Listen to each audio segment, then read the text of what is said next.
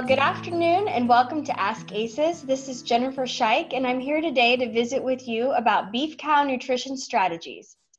As you know, feed cost is the #1 determinant of profitability in cow-calf operations. Nutrition impacts reproductive success, longevity, and future calf performance. Today, we're going to chat about how beef cattle producers can best manage pastures and feed resources to ensure sustainable beef production. Joining me today are Travis Mateer, University of Illinois Extension beef cattle educator, and Dr. Dan Scheich, Associate Professor of Animal Sciences specializing in cow-calf nutrition and management. Thank you guys for joining us today. I really appreciate it. We had a great Twitter chat, lots of good questions, and I'm excited to dig into some of the topics a little more with you. Before we get started, could you introduce yourselves and tell everyone a little bit about what you do here at the University of Illinois? Sure. My name's Travis Mateer. I work for the University of Illinois as a beef extension specialist. I'm based at the Orr Beef Research Center in West Central Illinois, and I'm tasked with consulting with producers across the state, mainly helping them decide and make profit-driven decisions in their cattle operation, also develop resources, hold face-to-face meetings, and try to provide those unbiased third-party information to cattle producers across the state, and take some of our research deliverables to the producer level and make sure that it is conveyed in an application-based discussion. And you're also a great blogger. If you haven't read Travis's blog, watch for that on Illinois Extension social media. He does a great job. Dan, could you tell us a little bit about yourself? Yep, I'm Dan Scheich, and I'm an associate professor here in the Department of Animal Sciences, and I specialize in cow-calf nutrition and management. I have a research and a teaching appointment, and so my research is broad, and I take a systems approach at looking at how cow-calf nutrition and management not only impacts that cow, but also the developing fetus, and then following those calves on out through the finishing phase, and ultimately impact on final carcass quality. I teach classes in beef cattle production, livestock evaluation, and in nutrition as well. Great. Well, thank you again for being here today, guys. To get things started, one of the big questions that came up on the chat and some things we talked about were regarding grazing and continuous grazing. For producers that are currently continuously grazing, should they consider rotational grazing, and why? Yeah, I think first off, yes, they should consider rotational grazing. I think rotational grazing is a foundation to any profitable beef enterprise. Not only does it increase the yield of the pasture, but it also improves animal performance, improves animal health, and reduces the need to supplement or add additional costs in terms of feed costs to those animals. It also has some soil benefits as well, as we think about the opportunity to trample forage certain times of the year and deposit manure on different parts of our pasture acreage versus a continuous system. So I think, yes, rotational grazing is a great decision, and something that I think should be a foundation piece to most beef cattle operations. Yeah, I agree, absolutely. I mean, the rotational grazing really helps address one of our key points that we try to manage in our herd, and that's our feed costs. So there's no doubt that any purchased feed or stored feed that you have to utilize, that's going to drive up your costs. So being able to either increase your carrying capacity by having a more efficient grazing system, or being able to extend that grazing season on into the fall because you've better managed those resources. Both those are going to absolutely add to your bottom line. So could you share a little advice on seasonal rotational grazing for maximum forage regrowth? I guess I'll talk a little bit about that. I think one of the key components is, depending on the season, we need to maybe extend or shorten our rest periods. And so one of the key principles of rotational grazing is just allowing that forage to rest. And so when the grass is growing fast, we maybe don't need to rest as long, versus when the grass starts to slow down, we may need a longer rest period. Also need to think about the opportunities to extend the grazing season. So depending on the season, we may avoid some paddocks and allow them to stockpile, go out to corn residue or some other seasonal alternative forage or alternative grazing opportunity. right now talk about the things that we're discussing on the Ask Aces chat. Summer annuals have been on producers' minds to increase forage, and so those are some opportunities that seasonally we can utilize and better utilize through a rotational grazing system. Yeah, I think, also not only does season impact that rest and rotation pattern, but also, you need to know what forage species you're dealing with. Some of them need a longer rest time than others, but, sometimes it's as short as 20 days, but often we need 30 to 45 days rest. And that's where having a really well thought out and planned paddock system comes into play. And if you currently are continuous grazing, it can seem a little daunting, but we always suggest to kind of start small and think what a perfect plan would look like, then take steps going there. So maybe initially you just have 4 paddocks, but then maybe later on you end up getting to 6 to 8 paddocks, where we can really start to maximize the efficiency of that rotational grazing system and allow for extended periods of rest and regrowth. What are the best supplements to be given to grazing cattle to help them meet their nutritional needs until dry matter is at an optimal point? Yeah, I think, the basis of any system for a cow-calf operation is obviously your forage. And so we need to first understand what that forage base is, and whether that's pasture or whether that's hay. We use those terms kind of together, but obviously they vary substantially. So before we even start to talk about a supplementation program, we need to first understand what is that base forage. And the only way to really understand that is to do some analysis. And so obviously we always encourage to, test your hay, get some forage samples from your pasture clippings, so you know what that base forage is. And the other key then is to understand and think about what class of cattle you have, because obviously a growing, developing heifer is going to need to have a different requirement than a lactating cow, and that's going to be different than a dry gestating cow. And so, taking all that into consideration, then we can start to develop a good supplementation program, because what we're trying to do with a supplement is a supplement what is deficient to meet those cows' needs. So we certainly have to start with understanding what the base forage is supplying. Sure, and to kind of build upon that, after we know what our forage is, after we know what those cows or calves or animals are in the stage of their production, what those requirements and targets we have, we can then look at some least cost options for supplement. And so fortunately in Illinois, we have plenty of options. We're blessed with the fact that Illinois is really big in terms of grain production. And so we can think of those grains as opportunities for livestock feed and also co-products, whether it be from the ethanol side. We think about dry distillers grains immediately, but also co-products like corn gluten feed, soybean hulls, and even some local type, what we may consider waste stream type products from those food industries. We can really utilize a lot of those different things in beef cattle diets. And I think that's an important point, not only for us to talk about with producers, but also the consumers as well, as realize that these cattle are upcyclers. They are able to utilize forage that's produced on some land that may not be used to produce tillable crops or other food crops. And then we also utilize a lot of things that otherwise could be considered those waste stream products in cattle. And so really the goal would be to develop a least cost supplement to make sure that our cattle are still profitable, and utilizing those things in a balanced ration to make sure we're achieving optimal performance. So I know rising land costs and pasture rent are definitely factors that producers have to consider. What are some options that you might suggest for heifer development in cow-calf operations today? Well, no doubt, especially here in Illinois, that is something that is constantly on our beef cattle producers' minds, especially those that are wanting to expand, is there's just not a lot of options. There's not a ton of pasture out there to be purchased, and if you're buying land that's currently in production and contemplating putting that to pasture, that's obviously rather expensive. So I think producers are looking for alternatives, and is probably the most logical place to start is with those developing heifers when you're trying to think of something other than grazing. But we have producers that are considering dry lotting or semi-confinement situations.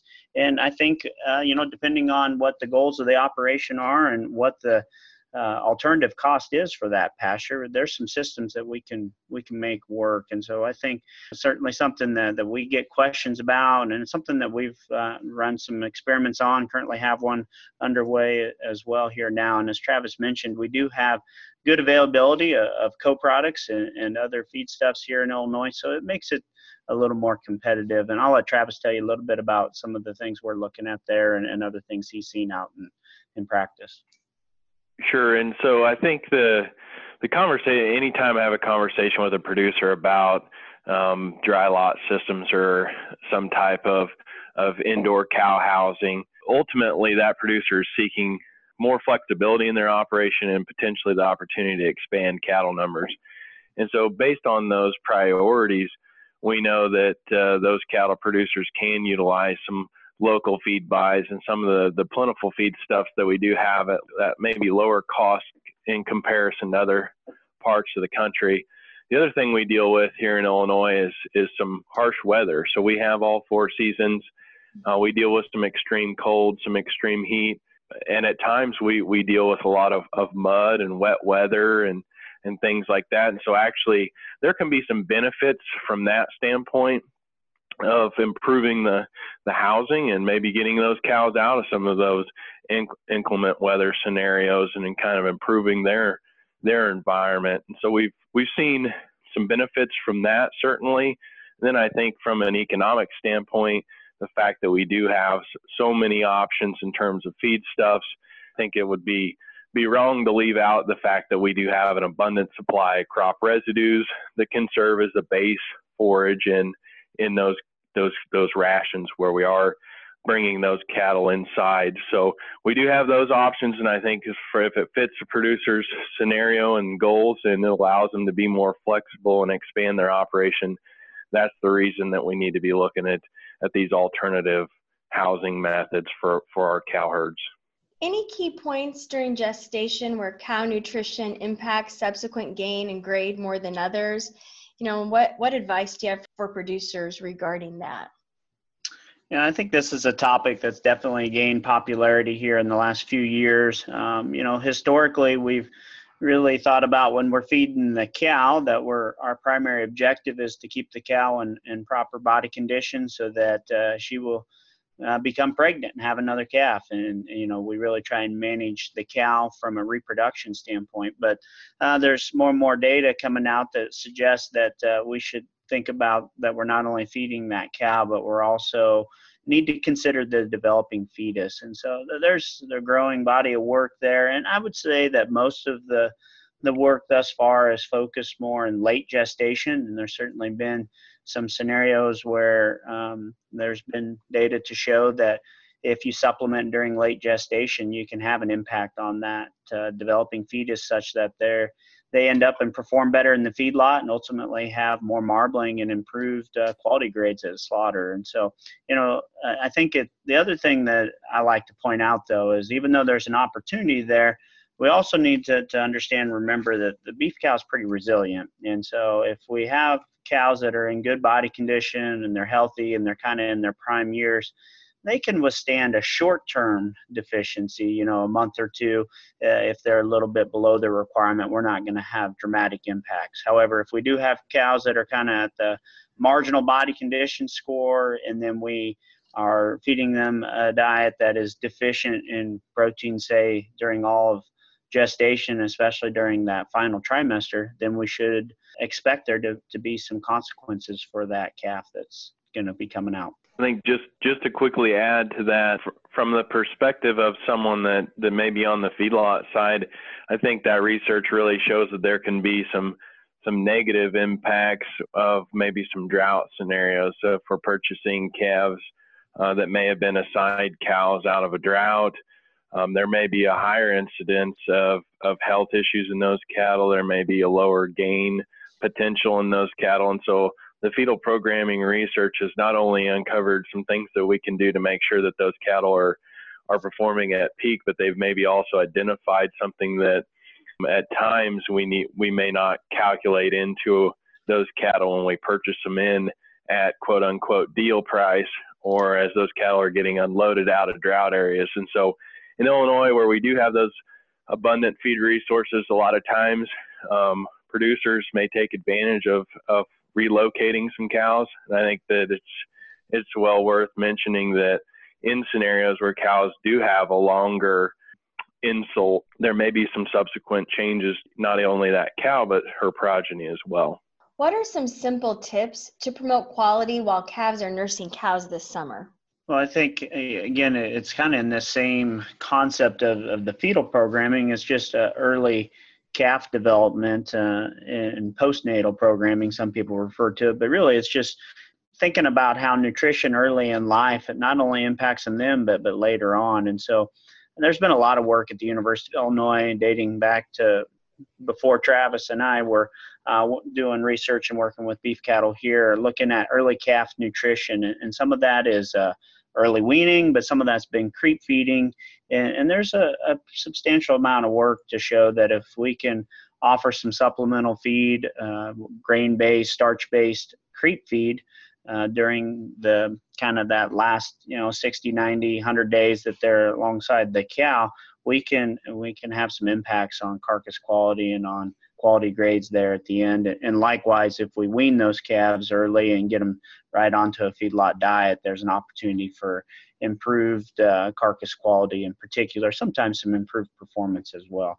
So I definitely think that there's an opportunity there from a nutritional intervention standpoint to improve those calves. And that's really probably only going to be capitalized on if we're talking about a retained ownership program. There could be some other scenarios where that might not make sense. Right, that's exactly what I was thinking. And so for producers that sell calves at weaning, unless they hold on to those calves, like Dan said, in a retained ownership scenario, they may not reap that benefit. So it's important to have a conversation with the cow-calf producer to make sure that some of these things that they may implement to better the quality and the end point of these cattle are conveyed to that next step. And so if we implement some of these strategies, and the research has shown that there's certainly a benefit to doing that on quality grades, we really need to have that conversation with whoever's buying those cattle and make sure that we're reaping the premiums from those management practices. What is the best way, from your different perspectives, to prepare calves for weaning and going into feedlots? I'll just start by saying I think every cow-calf producer, and as I travel the state in Illinois, while we do have some variation in herd size, our normal cow-calf producer is somewhere just shy of 50 cows on their farm. And so that producer's not going to send, in most cases, truckload lots to the feedlot. And but what we would like to see those producers do, and what we've really seen a lot of our cow-calf producers statewide adopt, is preconditioning. Preconditioning is just a practice where those cow-calf producers are keeping those calves after weaning for approximately 45 days. They're making sure that those calves are bunk broke, they're broke to water, they're acclimated to kind of a similar environment that they're going to see once they do reach the feed yard or that feedlot. We'll make sure that the herd health program is taken seriously, and that some vaccinations enter those calves, hopefully before weaning, but if nothing else, through that preconditioning process. And I think just like our kids go to school, we require them to have vaccinations, and want to make sure that the meals and programs at school are on point for nutrition. We need to do the same thing for our calves as well, as take care of them, make sure that the nutrition is right, offer some creep feeding potentially prior to that weaning period, and boost their immunity with those vaccinations that we have available. I think that's really a true success story of the beef industry, is the greater adoption of preconditioning, and I think it's something that Illinois producers are embracing heavily. Yeah, absolutely. And I think that the reason they're adopting it is it clearly adds to the bottom line. I mean, these calves that are transitioned correctly, they just perform better. And so there may be some added cost to implementing some of these programs, but the payoff's there. You get it back in the returns. The calves are healthier. They get started on feed quicker. They perform better all the way. It's well documented that calves that get off to a bad start and aren't healthy, and they're treated a lot and perform poorly during that first phase of the feedlot, they never catch back up, and the bottom line just isn't there. So what do you guys foresee being the biggest issues facing feeding cattle sustainably in the future, based on current and predicted trends? There's always a hurdle in front of you. And so it doesn't matter if doesn't matter what business you're in, you're going to face a challenge.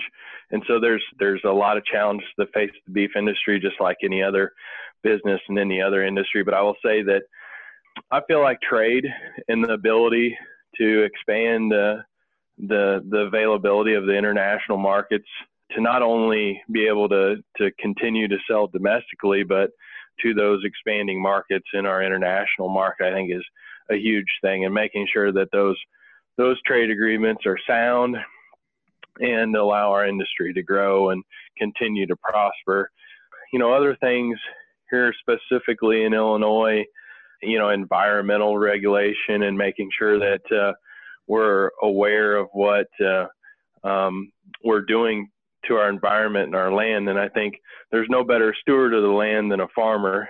That's the pride of not only just their job, but that's their livelihood. And so I think it's something that we maybe take for granted, those of us who work with farmers day in and day out, because we see the long, hard work that farmers do to make sure that their land is cared for and healthy. But sometimes that story doesn't reach the public, or it's spun a different way. And so with our livestock operations, we have to make sure that we're talking about rotational grazing and talking about all the things that we do to improve soil health and better the environment and our land as we continue to grow and produce food.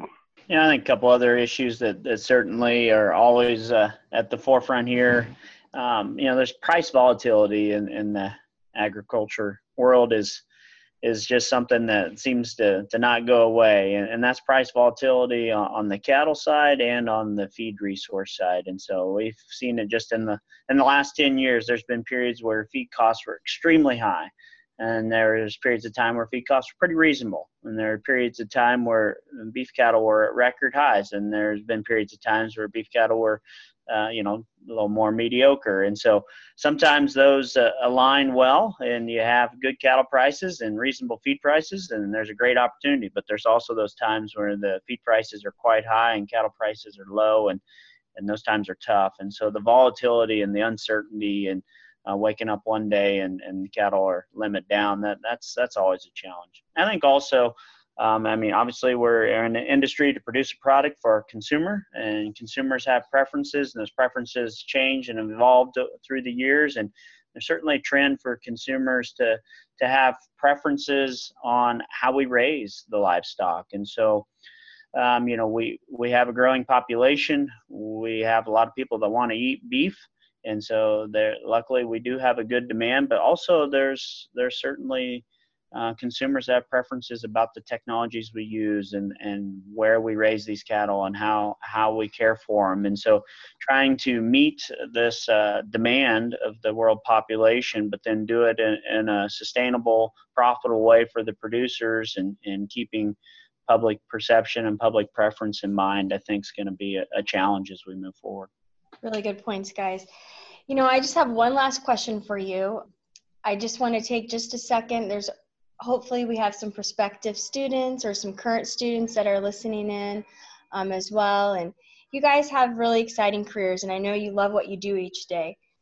Any advice that you might have for current or prospective students who might be interested in doing what you do or pursuing opportunities in the beef industry? Sure. My advice just to those students would be, don't be shy. Reach out to us, whether you're interested in a career like mine or interested in anything that Dr. Scheich and I come across. Just feel free to reach out to us and make the connection.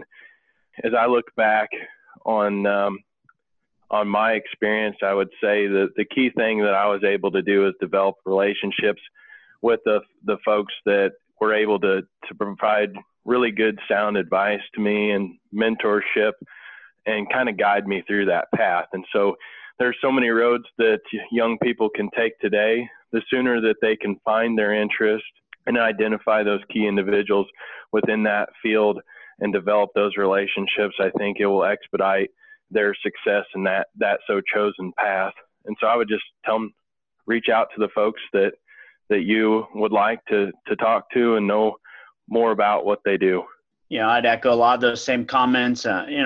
Travis and I guess probably had some similar backgrounds in that we grew up in agriculture. We grew up in the cattle industry, and we participated in 4-H and FFA and livestock judging, a lot of good activities that probably steered us in that direction. And I know we have a lot of youth in the state that participate in that, and we certainly want those youth to want to come and be a part of what we're doing. But also, I would say that we've also had a lot of students that have come from very different pathways that have ended up as part of our research and part of our undergraduate internship programs, and on to be graduate students, and then on to have careers in the industry, and students from suburbs that have no livestock background. So it doesn't matter who you are or what your background is.